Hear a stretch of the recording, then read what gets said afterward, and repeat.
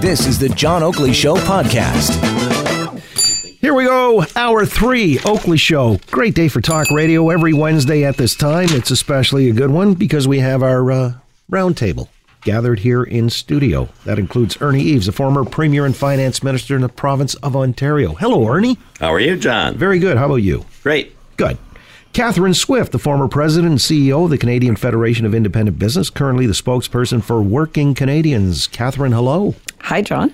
And Buzz Hargrove, former national president of the Canadian Auto Workers, now a distinguished visiting prof at Ryerson University's Ted Rogers School of Management. How's Buzz doing? Buzz is doing fine, John. Yeah, considering all the things that have been happening. Yes, Buzz, been a busy week. It has been. We talked to you on Monday, and at that time I was rather intrigued because you talked about playing hardball, going medieval on General Motors, even if it means shutting them out from selling their product. Remember, that's your words, medieval. I think it's pretty logical. And Donald Trump is doing it. And saying it, how could it be medieval? Logical, yeah. Well, wait a minute. We know you agree with Trump a lot, He doesn't go back Buzz. quite that far. Well, you talked about shutting GM product out of the province of Ontario unless they come around to maintaining a presence. One of the tools in the toolbox for Mr. Ford, which he seems so reluctant to use, is to put the heat on the company by saying, look, if you're not going to produce here, you make all your money in the province of Ontario. The province of Ontario put up billions of dollars to save your company. You better be able to tell us we have one of the most qualified workforces in the world. You better be able to tell us what you're going to put in that plant to replace the product you're going to move. If not, you may very well face restrictions on your ability to sell in this market. Which I didn't even know. And I asked you at the time if that was legal, and you said you don't care. Donald Trump is doing it.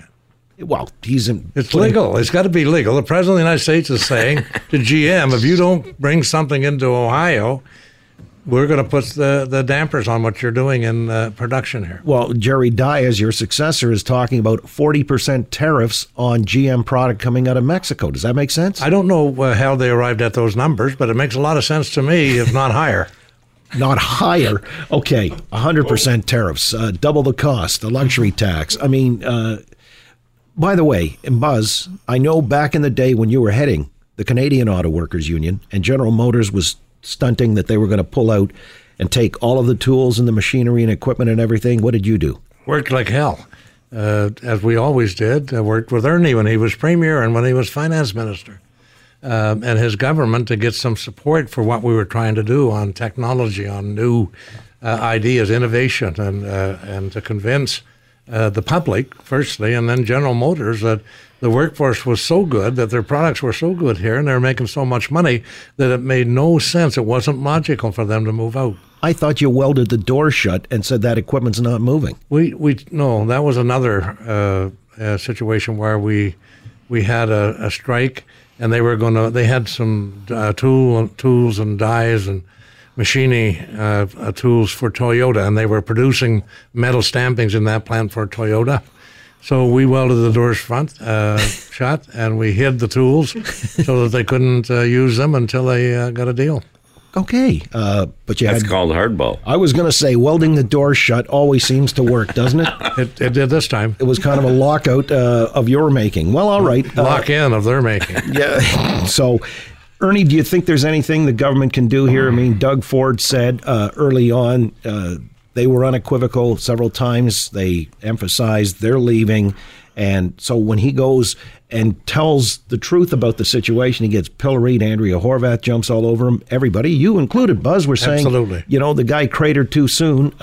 What can the politician, the Premier, you were there, what could you potentially do? Well, there's several aspects to writing checks to industries or different companies. And I've always been of the theory that if you're going to advance money for whatever reason, and we did it through the Innovation Trust Fund and the Research and Development Fund, there should be strings attached. You can't just take the money and then decide 5 years later you're shutting down the plant and unemploying 2,300 people. So I think, both levels of government can take some blame here as to, A, saving GM, helping to save GM at least a few years ago, and this is the thanks we get.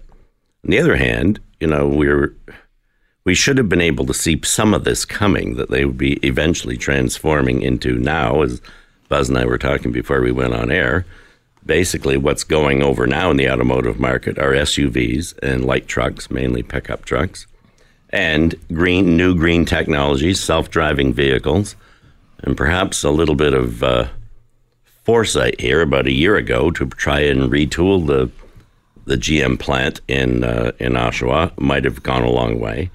Having said that, not to be critical, but I think I'd be fighting for the workers of the plant who are going to lose their jobs. You have to do, I don't know that if you can actually at the end of the day be successful, but I do think you have to scratch, kick, and claw to try and support the people in your own jurisdiction. I just don't think I would say, oh, well, too bad, decisions have been made. Now we got to plan for welfare. Well, all right. So, Catherine Swift, look, just to give it a different approach, a lot of people are saying there are other industries, media included, that have been hurting and decimated, but they never got this kind of attention or the love showered upon them or concern or considerations. Is there something special about the automotive that we need to know about, that this is something worth saving? Well, the bottom line is, in many instances, Ernie was alluding to this, in many instances, we're supporting an industry that has changed, so, just like many industries, have changed so fundamentally.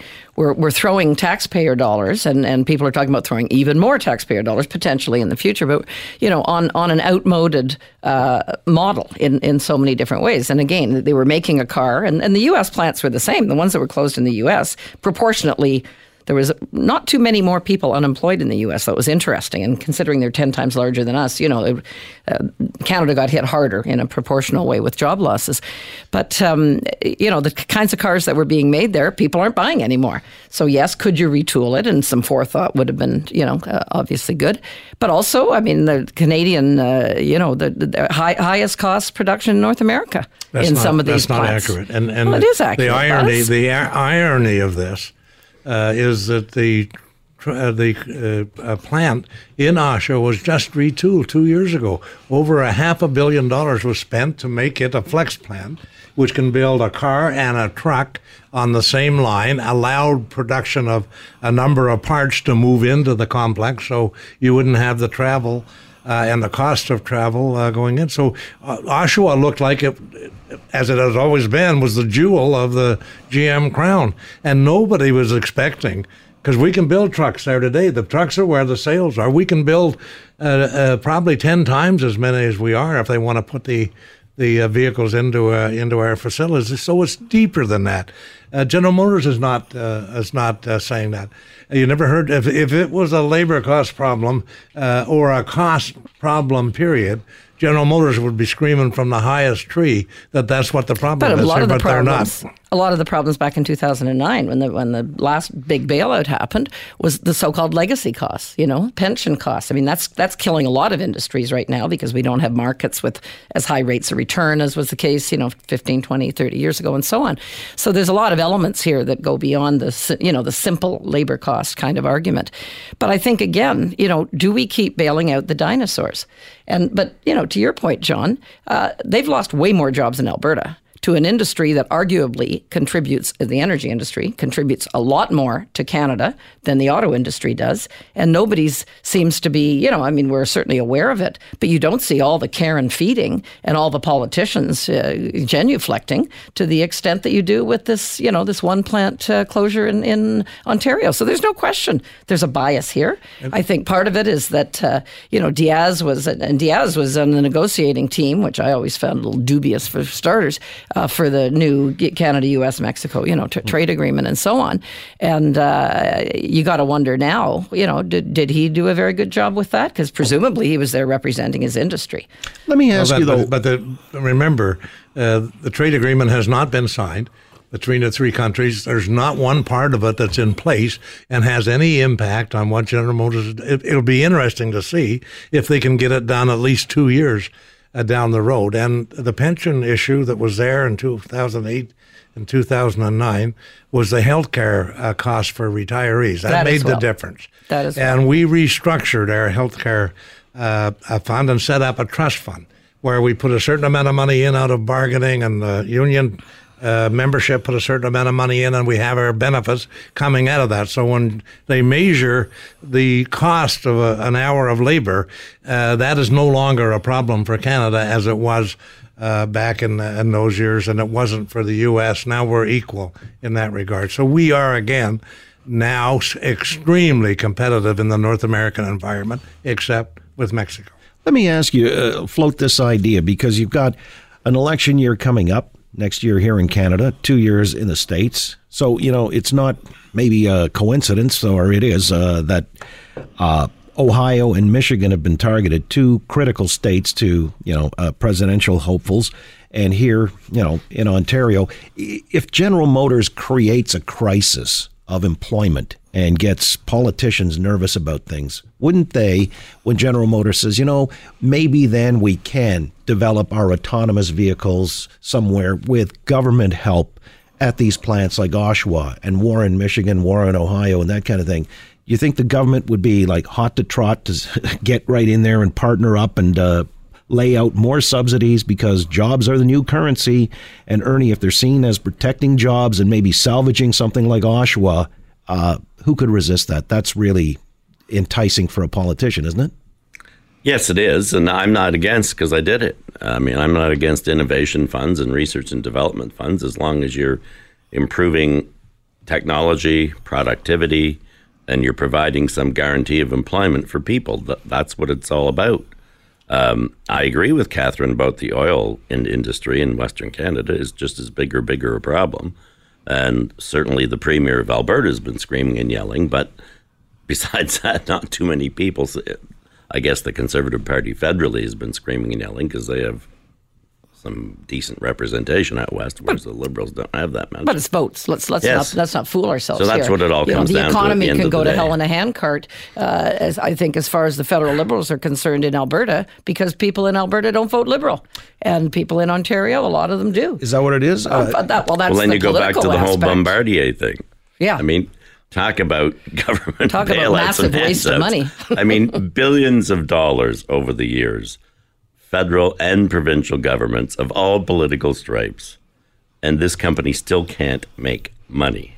I mean, But their executives get really good bonuses, Ernie. Really, really. The last big bailout we did, they pocketed a good chunk of it at the executive level. Well, anyway, that's... Anybody in the oil patch unionized? Because I'm just curious, the idea that the Unifor folk, or, Jerry Diaz is getting a lot of face time on TV and whatever, this is drawing the heat, and it's really, put this on the front page. Otherwise, out there in the oil patch, nobody is sort of consolidated around a complaint. That's definitely a factor, if you ask me, is that the oil patch is a much different type of sector, of course, but you don't have the union voice. And Diaz, we know, we know in spades. And I say shame on him for being so partisan politically, but he supported Trudeau big time in the last election. And, I'm sure you saw all the things they came out with recently, that they're Scheer's worst enemy and all this kind of jazz. And that's a disgrace for any union to be doing that, if you ask me. And an awful lot of Unifor members, I'm sure, don't like it at all. We had stupid laws that permitted it in this country. You should know that a lot of the workforce in the north, in Fort McMurray and the Fort McMurray area, the oil sands, are unionized. Some of them are members of Uniform. Others are members of the building trades unions. Others are members of CLAC.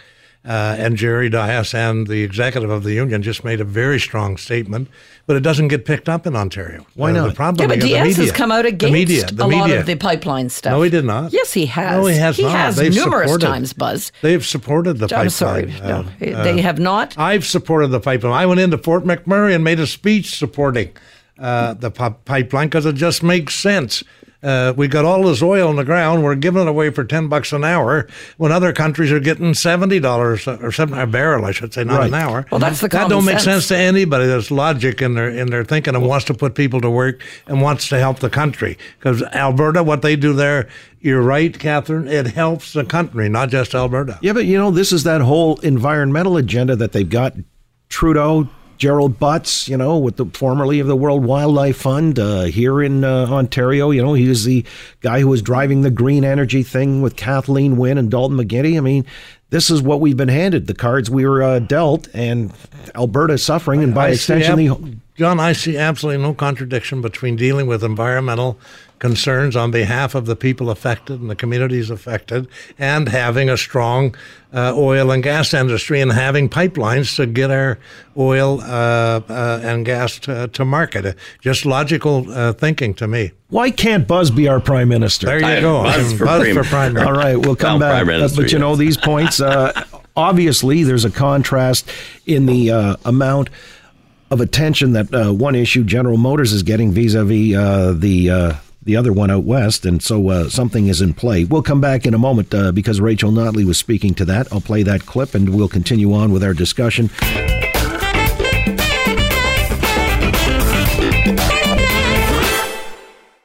All right, we're back into it with our roundtable. Ernie Eves, former Premier and Finance Minister, Buzz Hargrove, former National President of the Canadian Auto Workers, and Catherine Swift, former President and CEO of the Canadian Federation of Independent Business. Having talked about General Motors and where this is all going and what could possibly be done to salvage the operation and the jobs and so on and so forth, you know, the idea got floated of nationalizing this particular aspect of the automotive business, maybe taking over the plant, you know, since we granted all those concessions back there in 2009. But earlier today, I had Frank Stronach on, founder and chairman emeritus, I guess, of Magna International, world's largest auto parts manufacturer, from Austria. And he was, we were discussing whether or not it'd be viable to build a domestic or nationalized domestic automaker. Here's what he had to say. If you got a great car, a high-quality car, the pricing is right, we could cut the import down.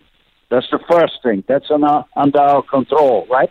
And the next thing, I think we could also maybe export some, right? So I think it's feasible. We had a great labor pool. And I think if you be honest and straightforward with workers, I think you win their hearts and their attitude. There you go. So you play ball with the workers, you know, you give them a piece of the action. That's his model. It worked for him at Magna.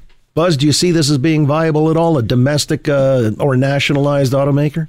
Well, working with the workforce is a natural thing that everybody should be doing. And the workers will produce if they're paid some respect and they have some value in the place. But again, this has been tried before, back when the Auto Pact was signed in 1965. Part of the debate that time was our union then recommended we have a Canadian car, that we build a Canadian car. If you're going to have closer ties with the Americans, at least we should have one car. We even had the name for it. We called it the Beaver.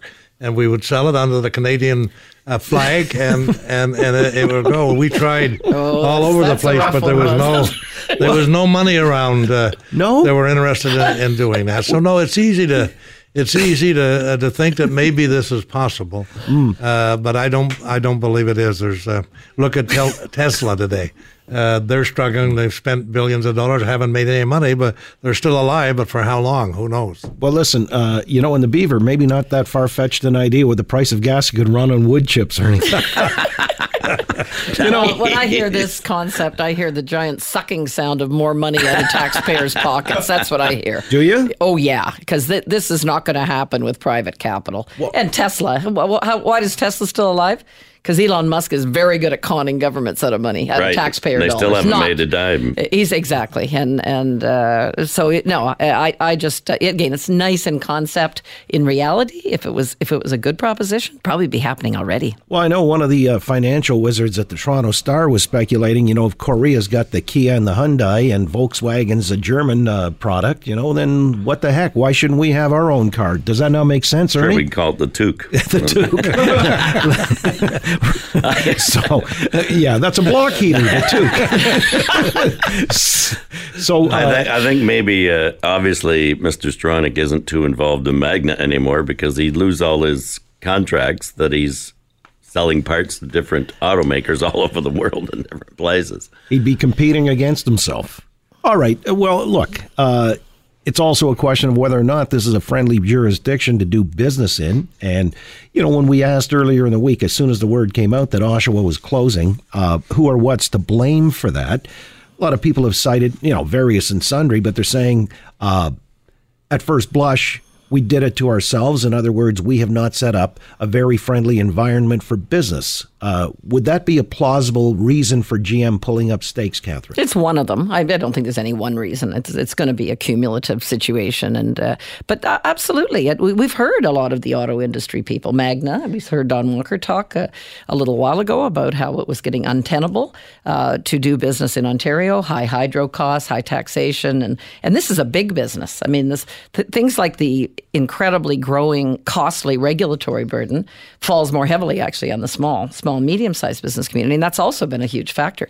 So, again, in the whole equation of why they pulled out, there's many, many components, but the cost of doing business has to be one of them. It's interesting when it comes to the cost of doing business, because there was this fall economic statement, Bill Murneau, last week, and apart from accelerated depreciation, which, Trump introduced, he really lost an opportunity to enhance Canada's competitiveness, didn't he? Well, I don't know. Doug Ford was complimenting him on this new equipment write-down that you can do right away. But apart from that, what else was there? No break on corporate taxes, business taxes? Oh, God. Pretty soon we're going to be, I believe if you add it all up, we would be paying them to stay here or come here as opposed to them. Well, we're doing that now, Buzz. It's called subsidies. Yeah, and then they should. That's what I mean. If you add it all up, I don't think anybody's paying any taxes in the corporate world today. And by the way, GM's the first one to scream if they have a cost problem. Not one whisper about a cost problem. Not one whisper about a problem with the union. Not one whisper about the quality, the productivity, the community support for General Motors. Those aren't the problems. This is a bigger world that they're playing. Buzz is the car whisperer. It would be a politically stupid thing to say that when they're planning to leave anyway. They've done it every time they've closed a plant everywhere. Just because they don't say it, Buzz, doesn't mean it's not true. And if they were angling, what struck me actually about the GM announcement, go back there for a second, was that it was quite stark. Normally, there's a little bit of people are still saying, "Are they just negotiating?" I got the impression they weren't. That they've decided, and it may turn out otherwise. Well, that's why Doug Ford came out and said he asked several times, and a guy told him unequivocally, "No, we're done." It seemed like a fait accompli, exactly. Right, yeah. And yet he's being General Motors told me no a lot of times, but that didn't stop me from moving ahead. Really, or maybe welding the door shut. The odd time. So, the argument that Doug Ford cratered too early. Ernie, you sort of intimated earlier that you thought he cratered, but you have to. I mean, they're your constituents. I don't care if it's a local constituency, a province, or a country. You have to fight for the people that you are representing, and you have to join with them in their cause and try to turn the situation around. Now, that may be, end up having an electric car plant or some new technology, more green, a self-drive car plant there, but you got to do something to try, in my opinion, to try and help these people. At the end of the day, you may or may not be successful, but I don't think I would just accept somebody's word. Well, we've made our decision, that's it. Well, what's the difference between... I don't really think this has a lot, and I'm no great supporter of the current federal government, but I don't think this, quite frankly, has a lot to do with the current federal government either. If it was just because of stuff in Canada, there wouldn't be 4 plants closing in the U.S. There wouldn't be 2 or 3 plants closing in Europe. They must all be screwing up at the same time if they're closing plants all over the world. I think this is a cost-saving measure that GM decided it was going to do, and they decided to spread the misery around so they couldn't be criticized in any one sector too much. If you want to talk about politics. Well, we just did, and I'll ask about another thing then, but this has got to do with government largesse, the Maple Leaf Foods empire. I want to get to that in just a second because $34 million coming from the province, 62.5 in total between the feds and the province, and whether that's justifiable, we'll find out in a moment with our roundtable panel. All right, back at you here as we head into the home stretch. Don't forget, Leafs are playing tonight. Matthews is back. This is going to be a good one with San Jose in town. However, when I've got your undivided attention here, I've got to ask you, we've been talking about dispensing government largesse, which really is just, that's a proxy for spending our money. Is it money well spent? Earlier today, Ernie, you were saying that if there's investment in innovation and so on and so forth, and it creates or protects jobs, then it's worthwhile. Now you've got our government here in the province, as well as federally, $62.5 million in total to Maple Leaf Foods, the McCain empire, a chicken processing plant going to London. They're going to shut down the one in Brampton and here in Toronto, and a third in St. Mary's. Yeah, in St. Mary's, and consolidate under one roof, highly streamlined. What the Canadian Taxpayers Federation deemed to be the highly innovative, strategic business of cutting up chickens. And so they said this was folly to be spending taxpayer money on this because it's a private concern for the most part. So is it justifiable? Well, it's kind of ironic that the same week that GM announces they're cutting 2,300 jobs, and then we're hearing now, just in the last couple of days, about all the other fallout around there. Auto part manufacturers. I think Martin Rea announced that they'll be closing their plant in Ajax because they do nothing but supply parts for this particular plant in Oshawa. A couple of hundred workers, right? It's kind of ironic that now we're going to give money to people to actually cut net 300 jobs, as I understand it, by the time they close those 3 plants and open the new, shiny, more innovative one in London, which I have nothing against. But there again, are we protecting the workers that already have their jobs? And if we're going to hand out money, shouldn't there be some sort of job protection element that goes hand in hand with it? But the other question is, the company, in this case, I believe this would have happened without a cent from taxpayers. And that's been proven. There have been a lot of studies done on corporate welfare and so on. And I know the argument is, well, other countries do it, so we're forced to, too. I don't believe that's true. I think there's other ways you can be attractive to attract business to a community, to a province or a country. But in this case, I think it was just money in the garbage can. So tax dollars in the garbage can. My understanding of it, there was the way the company framed this, that they're going to close the 3 plants anyway, and they're going to consolidate. And the question was, are we going to consolidate in Canada? Therefore, London, Ontario was selected, or I believe it's Cleveland. Don't hold me to that, but it's certainly an American operation they have. Are we going to consolidate there? And they were offered money from the states, and the provincial and federal government responded by putting the money up. Whether they need it or not, you never know. I think Ernie's got the right point, and that is, what kind of guarantees have you got? Is there some system that we can get our money back if these jobs don't turn out to be there, or are only there for a couple of years and you're gone with their money? But often, those are the things that have to be dealt with on a much tougher basis by all levels of government. That's easy to say, and it's an easy point to agree with. And yet there's been many, many cases where there were strings attached and they closed the plant, left, and it's very hard to get money from a ghost, which is sure. So I mean, even those so-called guarantees are very vulnerable. So there are no guarantees. I think if you're going to do that, you almost have to come up with some sort of a bond system or a line of credit that you leave and we're scooping the $50 million. Well, even GM, they paid back. They paid back a considerable amount of the bailout, not all of it. And then Trudeau, just back in June of this year, forgave the remaining amount of money. But some of it was, a goodly portion of it was paid back.